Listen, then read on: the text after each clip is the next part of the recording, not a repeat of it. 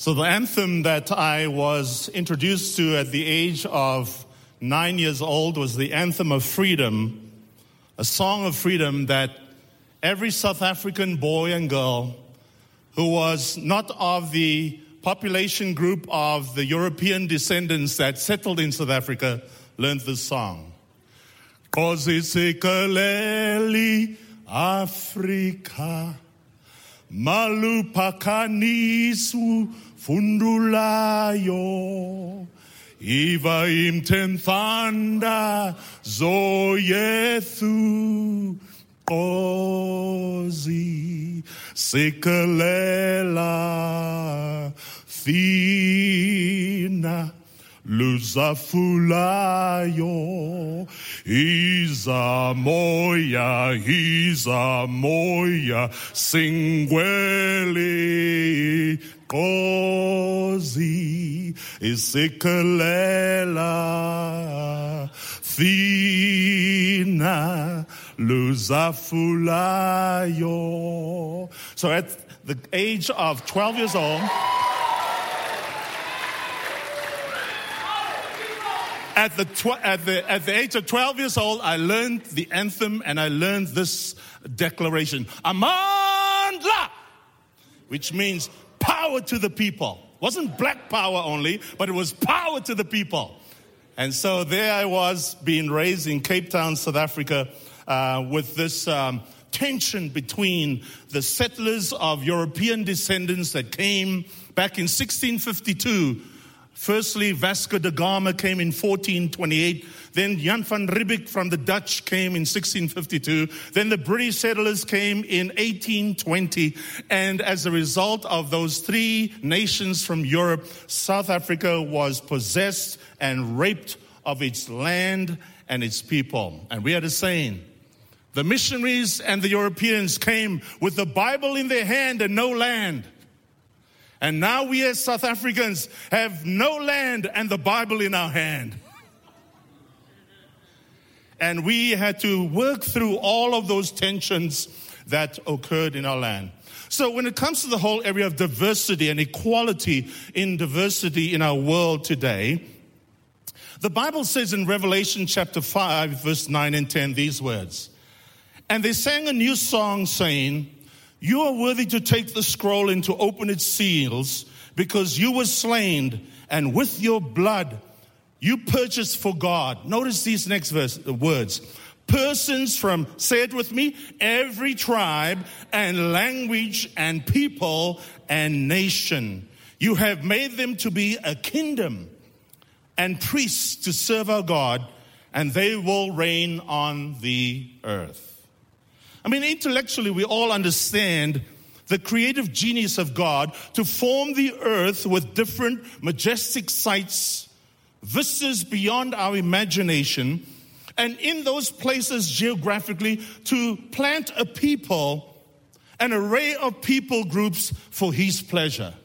Imagine God in heaven on his throne, and he hears the worship from Japan all the way over to Hawaii, and he hears them singing in their tongue and with the expression, God is never bored in heaven when he hears the voices and the language and the tribes worship him every time they gather together in his name. Can somebody amen? Say amen.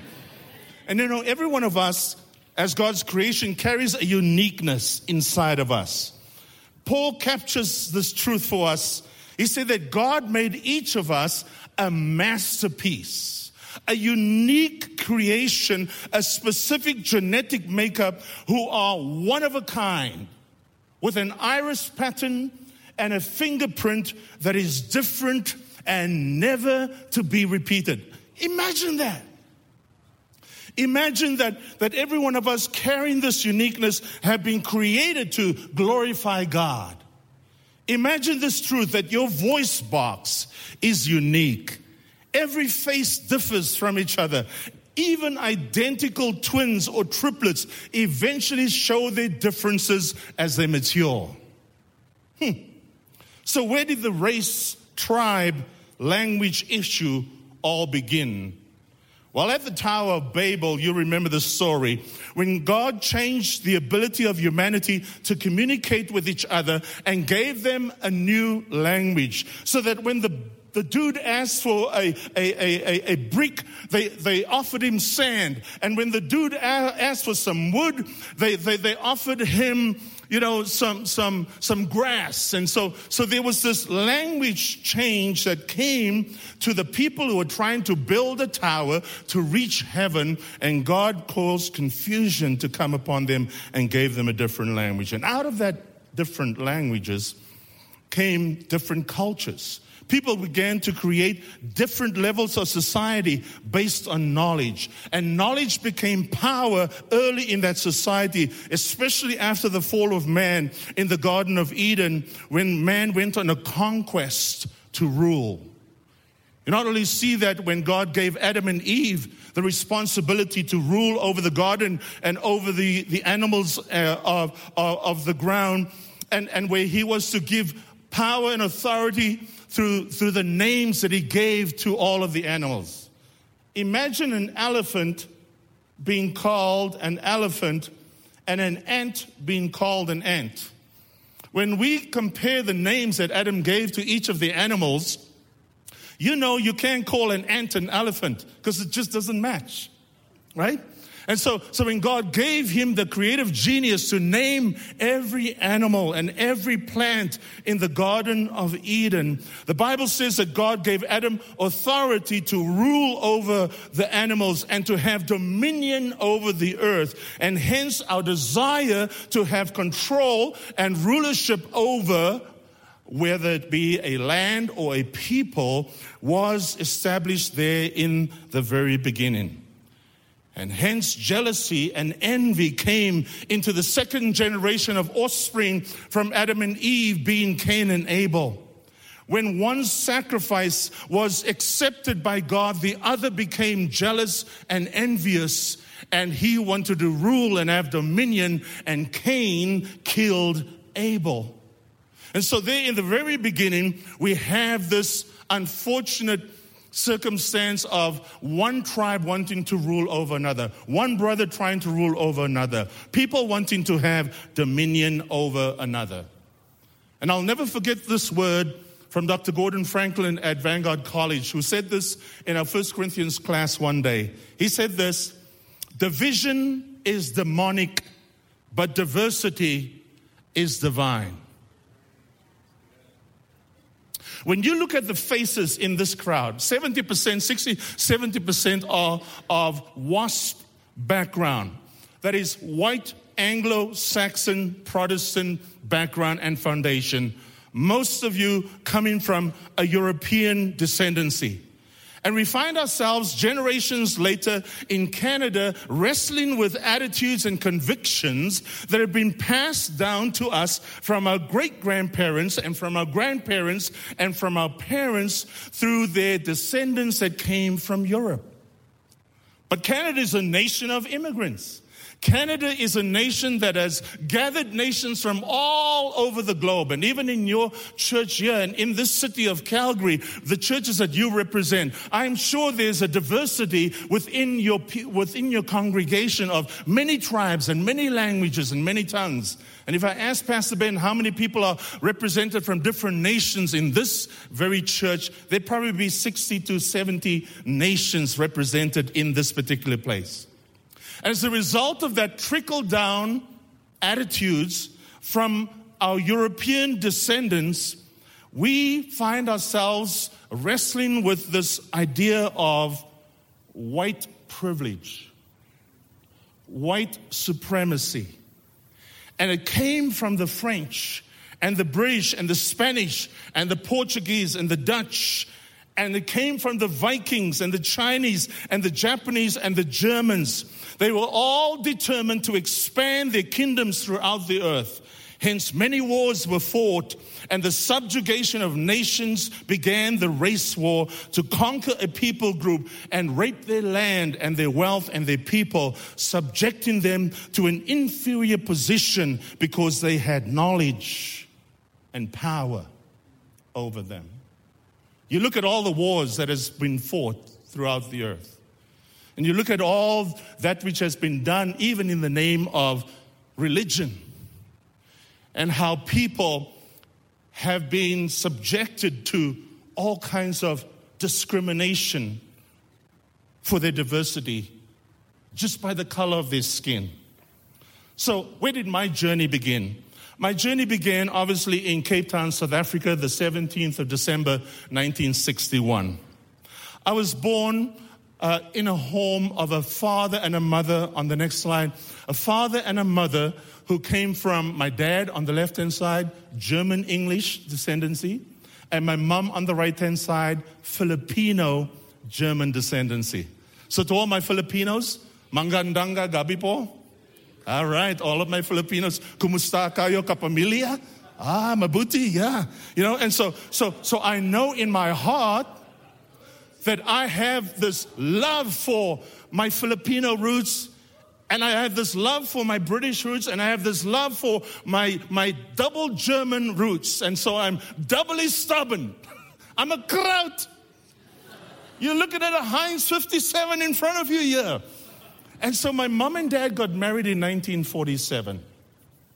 And in 1949, after my daddy came back from the war, on the next slide, my mom and dad had received a letter from the government in 1949 that my father, who fought in the Second World War in the South African Air Force, was told by the white government of South Africa, if he wanted to maintain his marriage to my mom, he had to give up his status as a white in order to remain married to this Filipino German lady.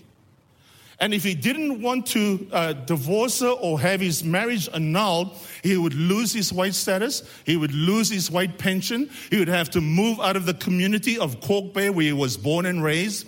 And he and my mom had to move now into a restricted colored community called Heathfield because he wanted to remain married to my mom. My mom got saved, born again as a Roman Catholic, 3 months after they were married.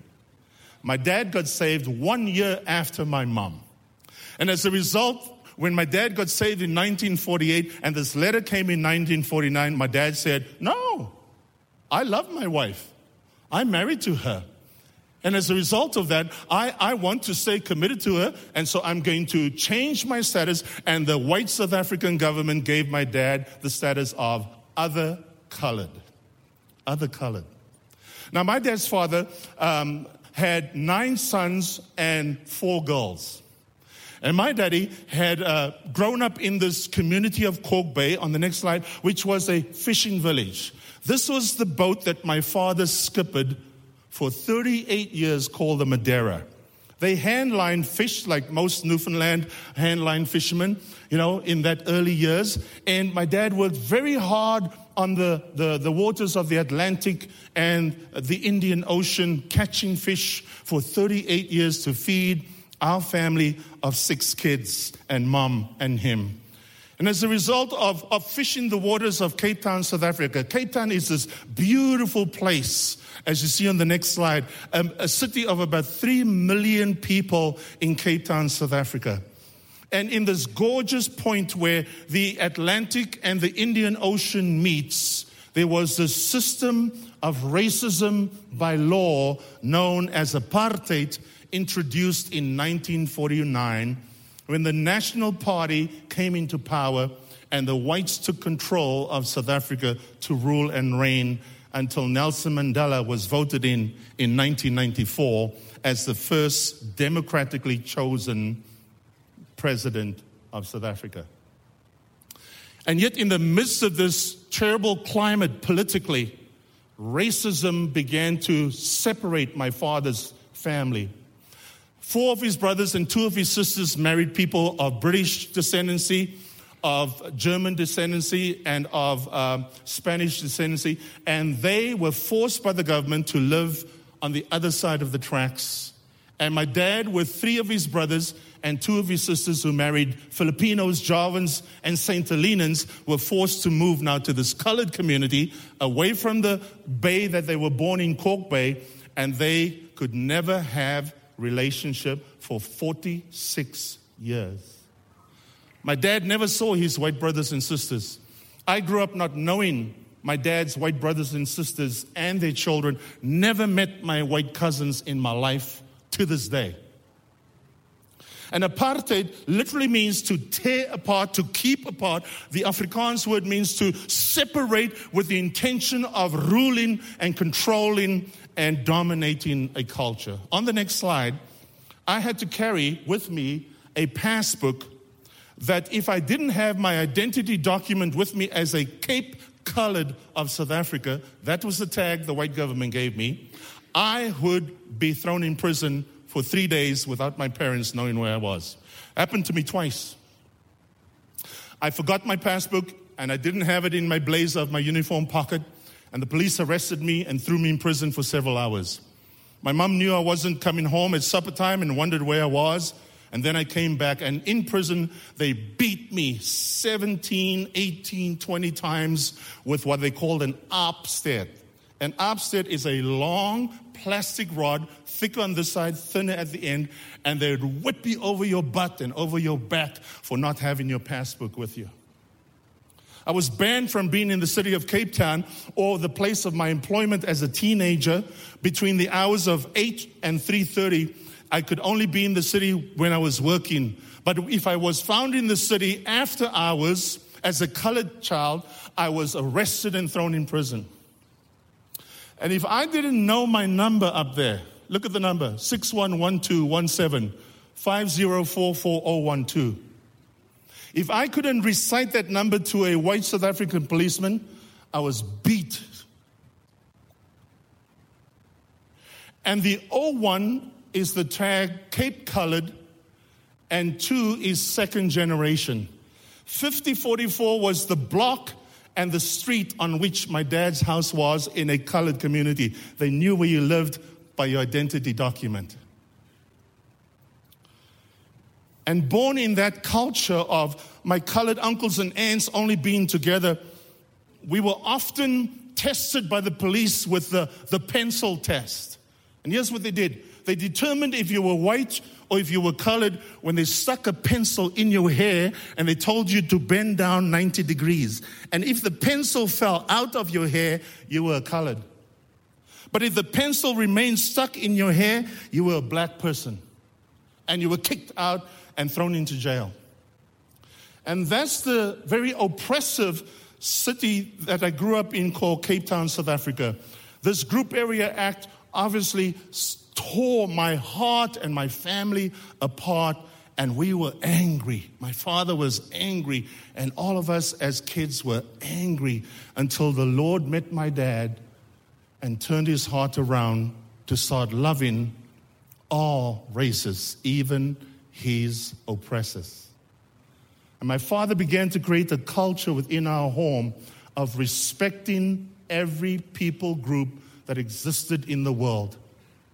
And my father made a commitment that in his ministry, he would invite people from Guguletu and Nyanga and from different places around the Cape where our Zulu and our Xhosa and our Venda people were living in shanties, in corrugated zinc iron shacks, such as in Vrygrond, which means free ground, such as Hanover Park, and these places where the poorest of the poorest were invited into our home Sunday after Sunday to break bread together with us. And where we would go into this shanty town little, we call them hockeys, and we would break bread together with them and eat a simple bowl of soup and some bread. When James was a little boy, I took him to these places, and he ate at the meals, at some of those most beautiful 4-course meals that people prepared for our family. And it seemed like we were eating their entire food budget for the week. But those people learned to be generous. And they sang the song of the Lord in their heart. Red and yellow, black and white, all are precious in his sight. Jesus loves the little children of the world.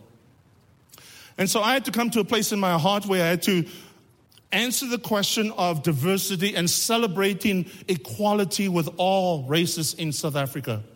And the Lord began to show me how He was going to prepare me for that. On the next slide, you will see some little pictures of some of the opportunities God gave me through athletics to win some awards. And that's just a little picture of my trophy. On the next slide, God began to give me wisdom to become a bit more popular in athletics. And as a result, I was voted in as the head boy or the head prefect of our school, where I was given the responsibility to keep order and to make sure that everyone wore their uniforms, because under our British school system, we wore this jacket and we wore this tie and white shirt and gray bras and black shoes. And so I had to do inspection to make sure everyone was wearing it. And when they just lined up for the cafeteria time or when they lined up for assembly, the prefects were to keep order in that place. And from 1979 to 1981, I served on this prefect board until I was positioned in grade 12 to be the head boy of our school. Two of our school books, that one over there and on the next slide is another one, which will show you how through the insight of our community, we wanted to speak up against no freedom of the press, writing, no freedom of speech, and no freedom of being able to see things what it is. But the government, through their propaganda, told us this is what we could speak, see, and write. Both those yearbooks were banned by the white South African government. And there I am in the middle, right at the bottom, as the head boy and the head prefect, with my beard just looking like James's at 18 years old. There I was in the rugby team, and I was the captain of our team, of that rugby squad. And on the next slide, there's an athletic squad, and I was the captain of that athletic squad in 1981. And God gave me the opportunity to develop my skills in leadership to help me say, I must love all races and accept all people, Muslims, Hindus, Christians, nominal faith people, people from other nations that came to our school, Congolese people, Nigerians, people from Rwanda. In Cape Town today, there are over 17,000 Rwandans living in Cape Town in a shanty town called Khayelitsha, because they escaped the genocide when the war was between the Hutus and the Tutsis. And my father taught us that we have to feed the hungry, clothe the naked, accept the stranger, and welcome the refugees into our home. And can you see how through positioning me in that place of leadership, God began to teach me how I needed to change my heart and follow the example of my father to love everybody.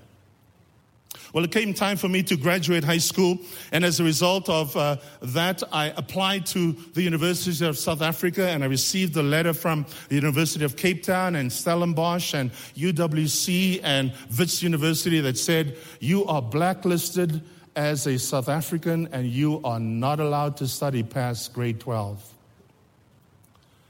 And I said, Lord, what's that about? I thought that you were paving a way for me to become an influencer in this land. And then the Lord spoke to me and said, in my devotions, I'm going to speak to you this morning. And as I came to church that morning, my spirit began to quiver inside, and I just felt this tremor inside of me. And one of the deacons in my father's church prophesied and said, there's a person in this house today that is standing at the gate of decision. He can choose a path that will give people a temporal solution to their problems, or he can choose a path that will give them an eternal solution to their problem. And God is going to take him out of this country in a supernatural way, and God will provide all of his needs, and he will be welcomed in a new nation, in a new country, with a new family. And I was shaking. And I walked up to the front, and I turned to my dad, who was sitting in the front row, and I said, Daddy, I believe that's me. And so he said, okay, son. He called me up to the front. He got the elders around me and the deacons, and he laid hands on me, and he prayed over me, and he prophesied, and he said, Lord, let your kingdom come, let your will be done in Simon's life. That week, my brother in Edmonton, Alberta, who studied at Vanguard College, calls home and says, I've been praying, and God spoke to me last Sunday and said I need to take you in as a brother and offer you an opportunity to come and be my youth pastor and my music pastor in Vegreville, Alberta. And from that day, I applied for my police clearance. I applied for my police clearance. I applied for my student authorization. I applied for my medical that I had to go to England and back again. I applied for, obviously, all of the necessary tests that needed to be done. And within, listen to this, 17 days from my application to Vanguard College, I got a return letter back 37 years ago. It took a month and a half for a letter to go back and forth from Edmonton to Cape Town. And in 17 days, I heard back from NBC that you are welcome as a foreign student. And from there, God gave the miracle. The day I left South Africa, I found myself at the airport without a police clearance. Because unbeknownst to me, I didn't know that I was blacklisted in 1979 for carrying a placard during the struggle of South Africa on our school grounds. And the placard I was carrying said, the only solution is a revolution. And someone snapped a picture of me. And as a result of them snapping that picture on me, they sent it into the police and they registered my name, Simon Sinclair Clarence, in their database. He is a threat to the future of South Africa. So I'm at the airport, at DF Milan Airport, in Cape Town, South Africa, and my father says, we are going to the airport, we are going to believe you leaving by faith, and we're just going to send you off with prayer and a song. And as they are around me, and they're laying hands on me, and they're singing this song, till we meet at Jesus' feet, God be with you till we meet again. I feel a hand in my hand. And I turn and I look and I see it's a man by the name of Ivan Adonis. And he says to me, as soon as you kiss your mom and dad goodbye, I'm going to walk you to the international gates, and I'm going to say goodbye to you. I said, okay, no problem. And so I kiss everyone, hug them, and I'm walking with Ivan towards the international gates, and I hear him say, Simon, turn left. And I look, I said, what do you mean? He said, turn left. I said, no, the gate's over here. He says, no, turn left with me. We're going through this door.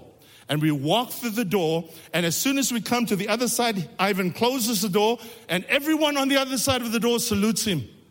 And I look at him and I say in Afrikaans, wat 'n fabon is jy? Is jy 'n sellout?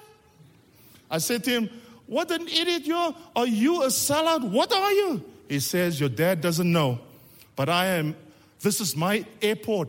God elevated me to be the chief inspector for any bombs that are placed on airplanes in this country during this transition time of South Africa.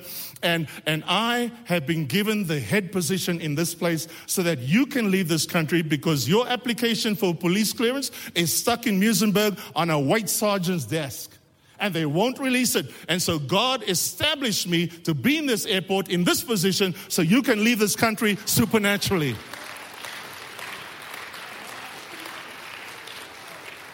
Make a long story short, I arrived in Canada the first Sunday in Vegreville, Alberta.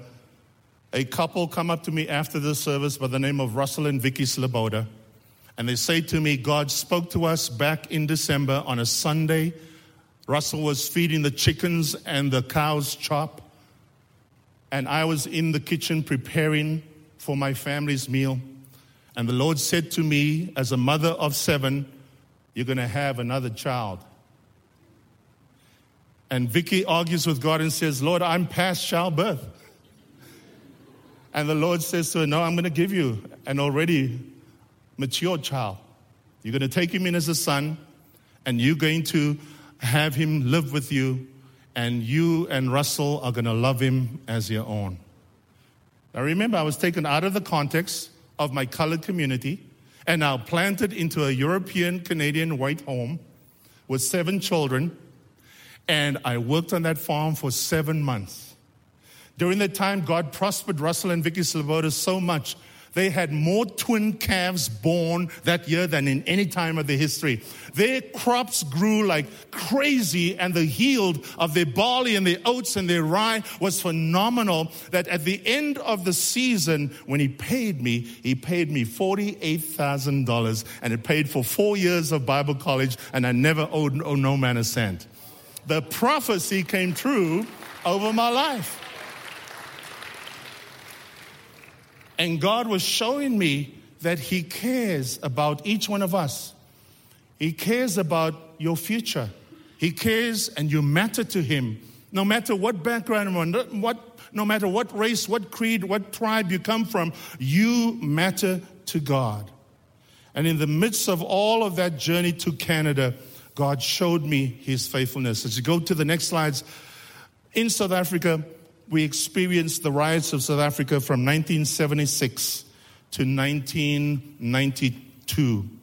This picture on the left-hand side is a picture of a boy by the name of Hector Peterson, who was carrying a battery for his father to be charged at a garage. And the riot police of South Africa shot him to death. And here he is being carried by a strong young man and his sister Antoinette Sitole, who is running beside them as they are rushing him to hospital. Hector became the first martyr of the struggle for freedom in South Africa.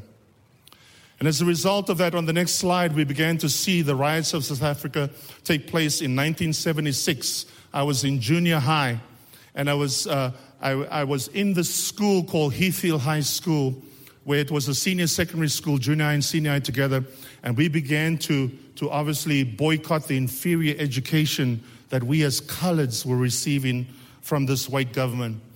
And as a result of these riots in South Africa in 1976, we sat out of class for 7 months.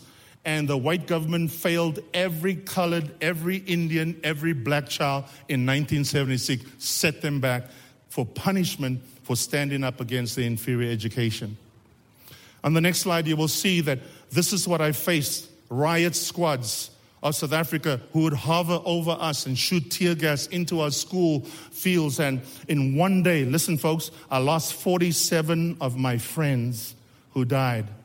We had mass funerals, and to this day, I still suffer from PTSD, and I don't have the ability to hold my fingers still because my body physically still suffers from the tremors of that atrocities of riot police shooting 47 of my friends to death in front of us, a school of 1,300 kids. Can you imagine your eyes burning like hell from tear gas? Can you imagine being shot with real bullets or rubber bullets, as I was on several occasions when we marched to the Parliament buildings? And it was all for the freedom of this next slide man, a man by the name of Madiba to us, Nelson Mandela, who was in prison from the year I was born, 1961, to 1992. And he said this on the day he was released from prison. He wanted to form a rainbow nation where all nations were equal, one man, one vote in South Africa, where red and yellow, black and white, where whites, coloreds, Indians and blacks, and every tribe and tongue that is gathered on the southern tip of Africa was able to live in peace. And he said this: as I walked out the door towards the gate that would lead to my freedom, I knew if I didn't leave my bitterness and my hatred behind, I'd still be in prison inside. Yeah. He had a choice to love those who threw him in prison, and he made that choice. But you see, when you live in a society like that, even when my wife and I got married, I went to South Africa for a honeymoon with Ruth in 1987. My father had to apply for a permit for her as a white Canadian to live in my dad's colored community house and to worship at my dad's colored church. Here's an example of a permit that was given to some colored people, on the next slide, who were allowed to attend a wedding. And I'll read you what the fine print says there in point number 3. It says, it is given to Glen Club Golf Club in Camps Bay, Cape Town, South Africa, to enable 18 members of the colored group named on the reverse of this permit to occupy together with whites on the 24th of February 1974 on the occasion of a wedding reception. And then note B, that the coloreds mentioned may only as coloreds attend the wedding and reception, and that the coloreds do not participate in any dancing that may take place for fear that they may dance with whites. 1974. And yet, as we see, this type of permit existed even when I had to apply for my wife to come on our honeymoon. And as we traveled through South Africa up to through the Garden Route to Johannesburg, Cape Town, I had to stay in a colored hostel, and my wife had to stay in a white hotel. We couldn't eat together in public places. We had to buy food and eat it in our car because we couldn't sit together in 1987 in South Africa. And so as you look at that and you grow up in that for 20 years of your life as a human being, and you are suppressed and oppressed by a government that rules, we know that impacts your self-esteem. That impacts your outlook on life. That impacts your ability to love all those that God has placed around you. And for 20 years, South Africa has been in this process of change as a new young democracy. And it's going to take, in my estimation, 2 generations to work through this sight of, oh, you white, or you colored, or you Nigerian, or you Congolese, or you Indian, or you are this or that. Because I believe that unless God comes and brings the miracle in our hearts, we always have the possibility or propensity to see color. So let's bring it down to where you and I live. After leaving South Africa, I had to find that I needed to have room in my heart to love Canadians. Whether you're from Africa, whether you're from Lebanon, whether you're from India, whether you're from the Philippines, whether you're from whatever nation or tribe, God forced me as a young Bible college student in Canada to engage. And this is how I did it. The Bible says, practice hospitality. I made a decision to invite all nations to my apartment and cook them South African food. I cooked Indian food, biryani, lamb curry, chicken curry, made samosas, made dolces. I then began to feed all of these nations, even Canadian, European background nations, people, food that would, students are always hungry and they have no money for food, right? And so we would have these parties, and I'd call it pack the place. I would open up my heart and my home and my wallet to feed them and bless them with food. And food became a way, as you can see, every bit of me possesses everything that I've eaten for 57 years. And God began to stir my heart to have some of my best friends become people from not only Canadian context, European descendants, but Ethiopians and First Nations peoples. And on the next slides, you will see how God began to draw my heart to a people group of First Nations around the community of Devon, where God asked me to go and plant a church. And Devon was surrounded by 5 First Nations communities: Enoch Reserve, Lac St. Anne, Alexandra Reserve, Hobima, now called Mashquashish, Samson Reserve. And we were surrounded by all of these reserves, and I purposely chose to go and meet brothers and sisters in Christ, to confront any prejudice that potentially may grow up in my heart that would separate me in my humanity and my relationship with them. And I asked the question, how can I serve you and make life better for you as a local pastor? After 17 years of relationship building in and around Devon with First Nations people, I was adopted officially into the Cree Nation through Matthew Auger and Deborah Manus. They blanketed me and they gave me a name, and they called me Okimau, which means Father of Wisdom among us. And they have loved me and respected me because I have chosen to be with them, to enjoy their culture and to enjoy their fellowship. And when I go up to Carling Lake and Sandy Lake, where we planted 2 churches of First Nations focused community groups where Adolphus Fonsis, Adolf and Fonsis are serving as pastors in those two communities. We have taken our church to build, to paint, to improve the playgrounds of the schools and the community, but taken them the gospel of Jesus Christ in love. Those men and women, Matthew Auger, Perry Lightning, have become, Deborah Manus, some of my dearest friends. And in this picture, you see a picture on the right-hand side of the National Aboriginal Ministries team across Canada for our fellowship as the Pentecostal Assemblies of Canada, who I represented as the representative for Alberta for First Nations for 7 years. Why? Because we love all nations. We commit ourselves to embracing all nations. On the next two slides, one of the men that was in my prayer group in Bible school is a man by the name of Terefus Sareki. And Terefus Sareki and a guy who started a church out of this church called Seaside Toy were two men that were in my Bible college classes and prayer group. And we developed a relationship with each other. As a result of our relationship over 31 years, Seaside Toy and also Terefus Sareki started international ministries that allows Ethiopians to reach out to Ethiopians and Canadians to join them in the journey. And so 4 years ago, I started to work with them with Covenant International Ministries. And listen to this.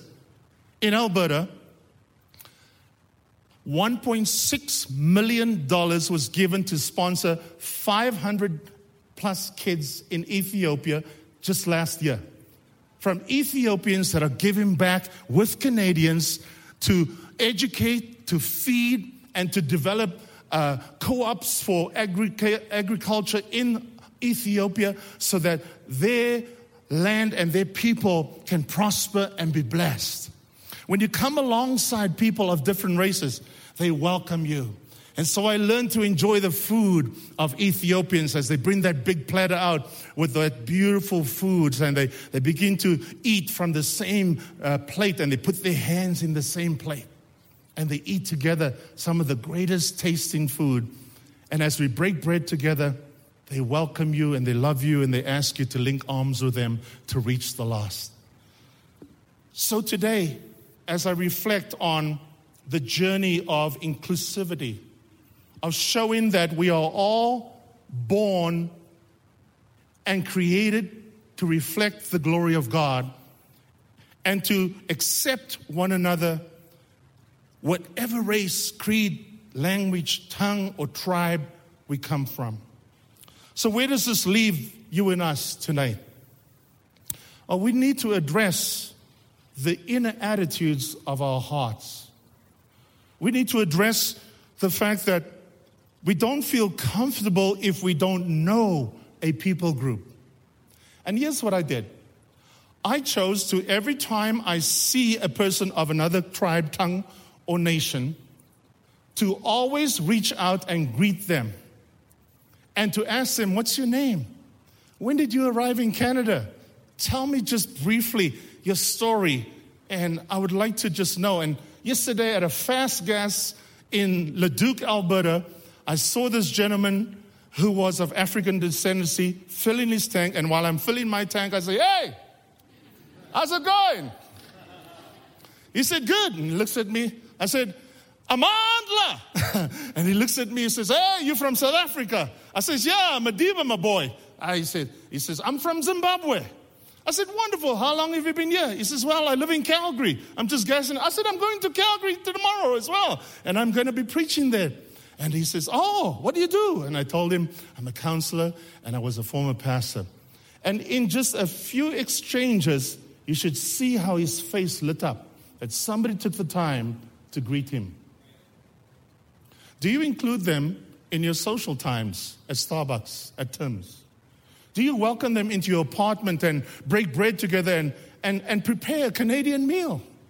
And just to love them and invite them into your home. Do you include them in your study groups?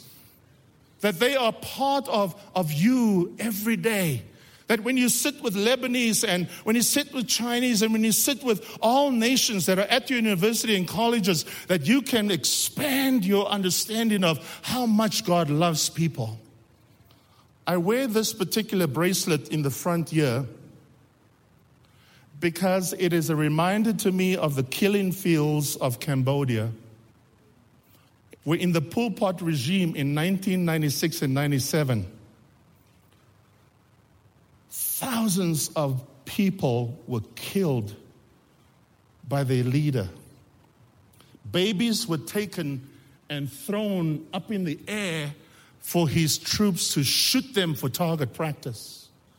Babies were taken by their legs and beat against killing trees.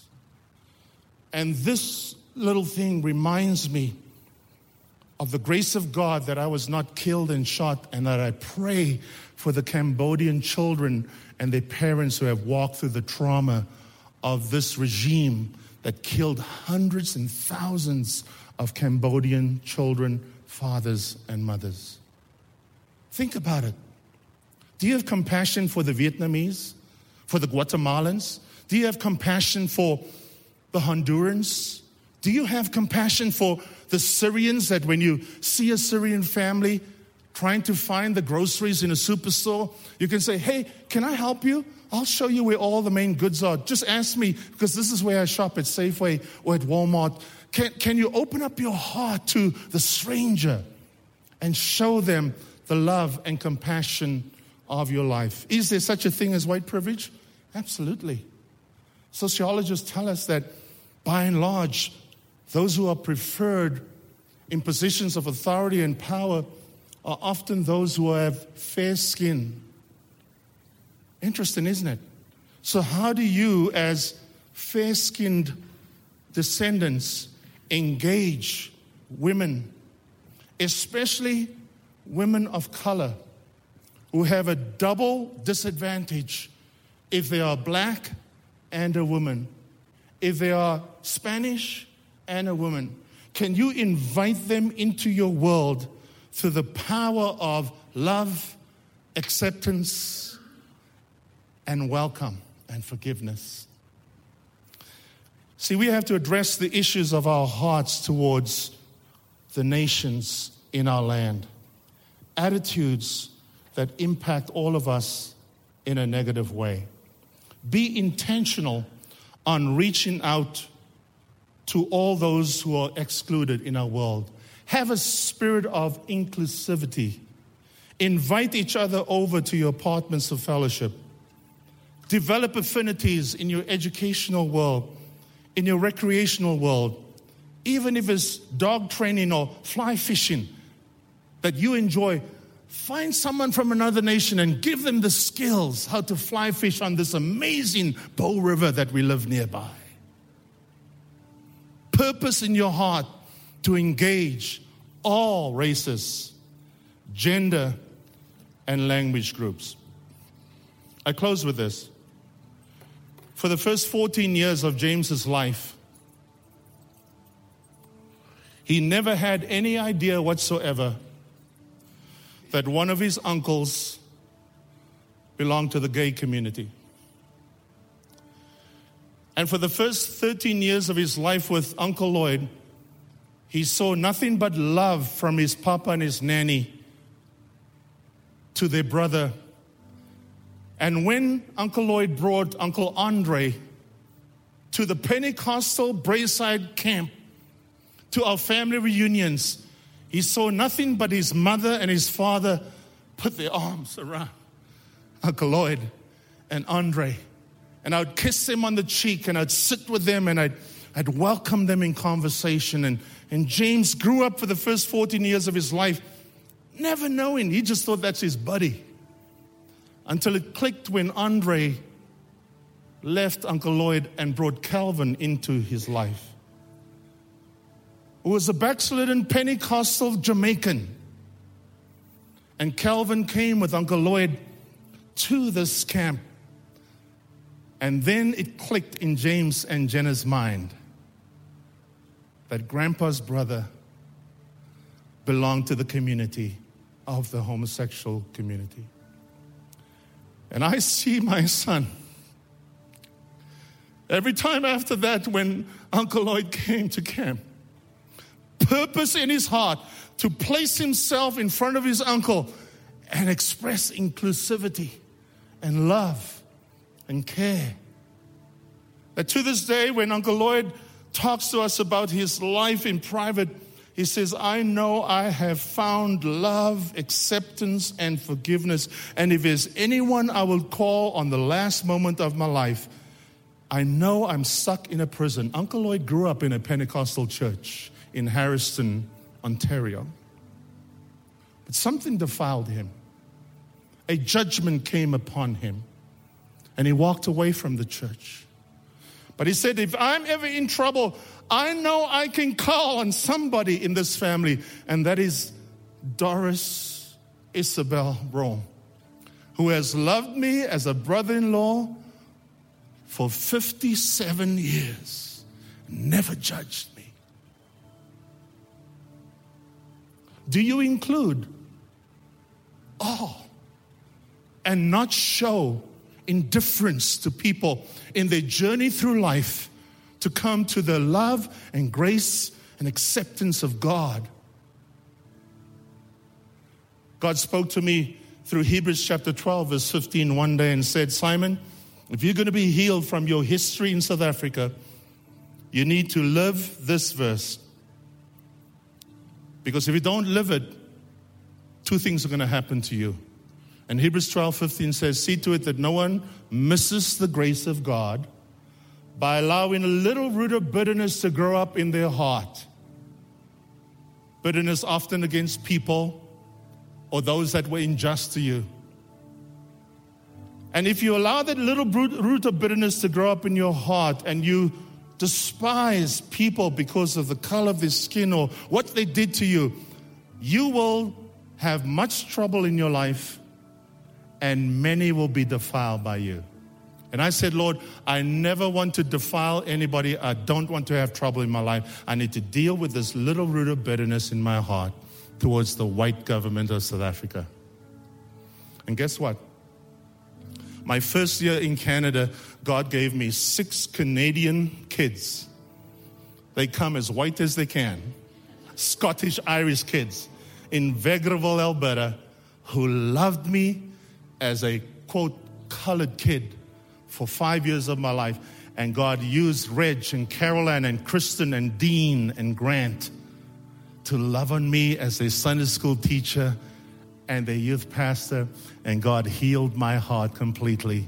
And I got rid of that bitterness towards white people. Vicky and Russell, when they accepted me into their family as a son, and to this day I call them Mom and Dad Sloboda. I passionately care for them now in their aging years, making sure that they're okay. So who in your life, whether it is someone from a diverse background or someone in your life that has caused a little root of bitterness to grow up in your heart, and in your heart you even have this attitude that comes forth. You don't know where it comes from, but you're uncomfortable if you're on a Greyhound bus when a First Nations person comes and sits beside you. Purpose in your heart to step across the line into their world and engage them with beautiful conversation, and watch how God turns your heart around and you'll see with different eyes. Is that your desire? To accept all mankind. Father, today, we thank you that you are our God and that every nation matters, that one day, as we read from Revelation chapter 5, every tribe, tongue, language, and nation will stand before the throne. For you purchased each of us with your blood. And you have gave us this wonderful gift of belonging to your kingdom. And you've given us now this joy in the church age to gather with the nations under our places of worship and in our communities we serve in, to give us a little microcosm of what heaven is going to be like. So we may as well get used to enjoying life with all nations on earth, because in heaven it's going to be like that for eternity. And we're all going to stand around the throne and we're going to sing, holy, holy, holy is the Lord God Almighty, who was and is to come. and that we will enjoy the fruits of inclusivity of all nations in our lives. And we will be better people because of it.